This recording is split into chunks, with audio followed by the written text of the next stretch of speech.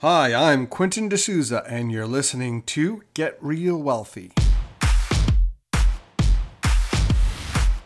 Creating wealth, freedom, and security using real estate investing.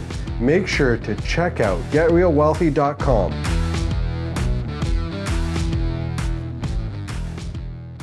On this episode, I'm going to be talking to those who are thinking about becoming a full-time investor.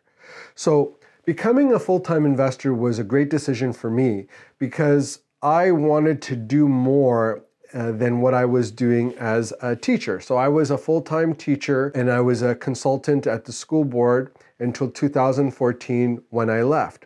In 2013, I was banking my income from my job and using the income from my portfolio in order to get my paychecks. And I was demonstrating that I could do that for a whole year before I left my job.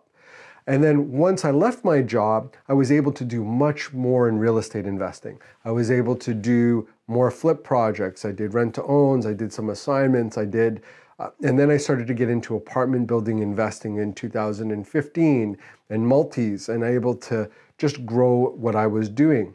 I was able to spend less time doing that and be able to grow that asset base. What often happens is that if you find that your time is totally consumed with your job, it may be hard for you to get any more income coming in than what you are bringing in from your job.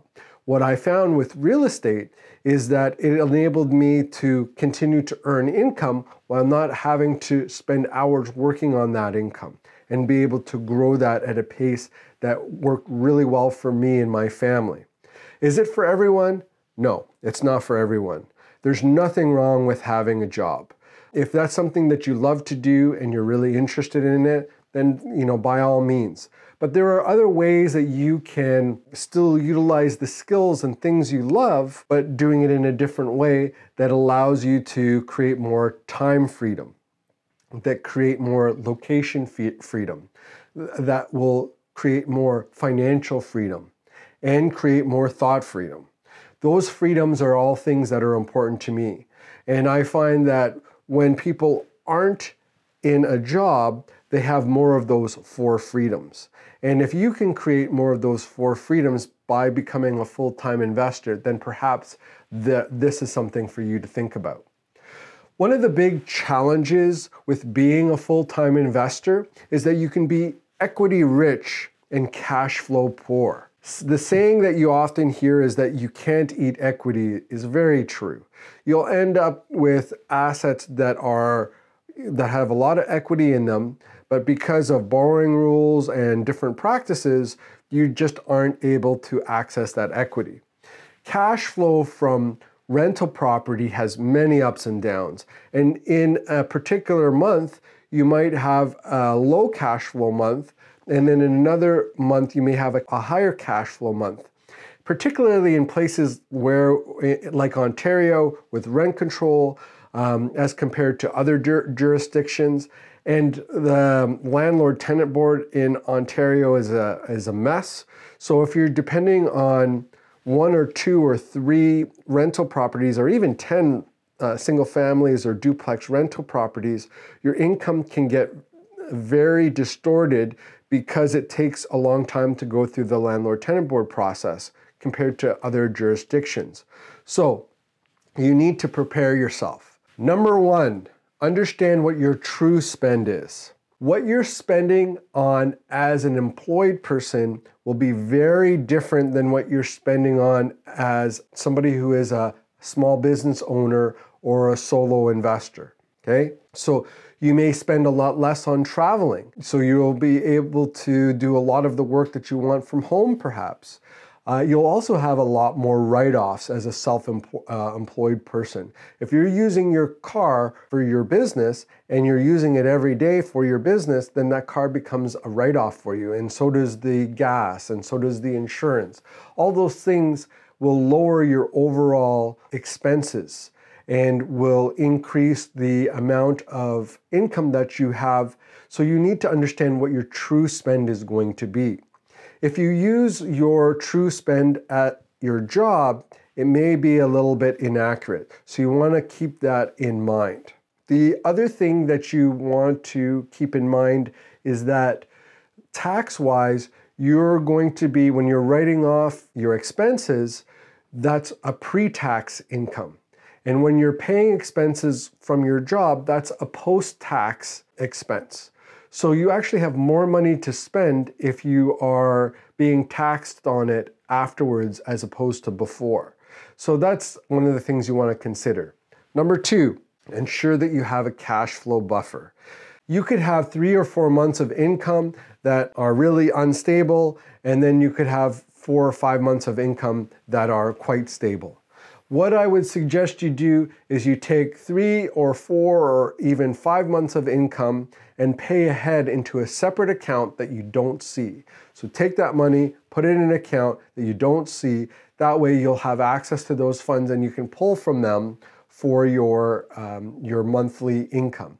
You can put that aside. You can put a little reminder as when you need to refresh that, or you just continue to refresh that every month. That way you have that buffer in your account. Number 3, if you're going to leave your job, get any financing or refinancing done as much as possible before you quit your job. Because a lot of financing depends on the type of income that you have. If you don't have 2 years of income history in your corporation, it may be difficult for you to be able to get financing with your corporation. So you want to get that refinancing done. That's really important for those 1 to 4 unit properties. For 5 or more unit properties, that's commercial financing, and it's not as important. And it's also why I often refer people who are interested in growing their portfolio but are business owners or have quit their job already to focus on apartment buildings. Number 4, create multiple streams of income, either before you leave or after. I currently have about 19 different streams of income from Canada and the US in my personal rental portfolio would be considered one source of income. So those multiple sources of income help me to smooth out the ups and downs of a particular month where it's really bad in one area and it can be a lot better in another. So, all of those sources of income really help to smooth out the ups and downs. Some of those sources of income could be like $100 of referral income from a website, or maybe $200 from book sales. Whatever those are, they add up over time. So having multiple sources of income helps to smooth that out. And number 5, get support from others who are already full-time investors. If you come out to Durham REI or you join Education REI, you can meet investors from all over Canada and other people in your local area who are full-time investors. You can learn from them, you can get tips. Also, people are gonna want to spend more time with you if you're a full-time investor. You can go out for lunch, you can chat and learn some of the tricks and tips of being a full-time investor. I hope you got some insights on becoming a full-time investor, some decisions that you would make and some things to do beforehand. I hope to see you on the next episode of Get Real Wealthy. Make sure to check out GetRealWealthy.com. Until next time, I'm Quinton D'Souza. Get out there and take action. The views and opinions expressed in this podcast are provided for information purposes only and should not be construed as an offer to buy or sell any securities or to make or consider an investment course of action. For more information, go to GetRealWealthy.com.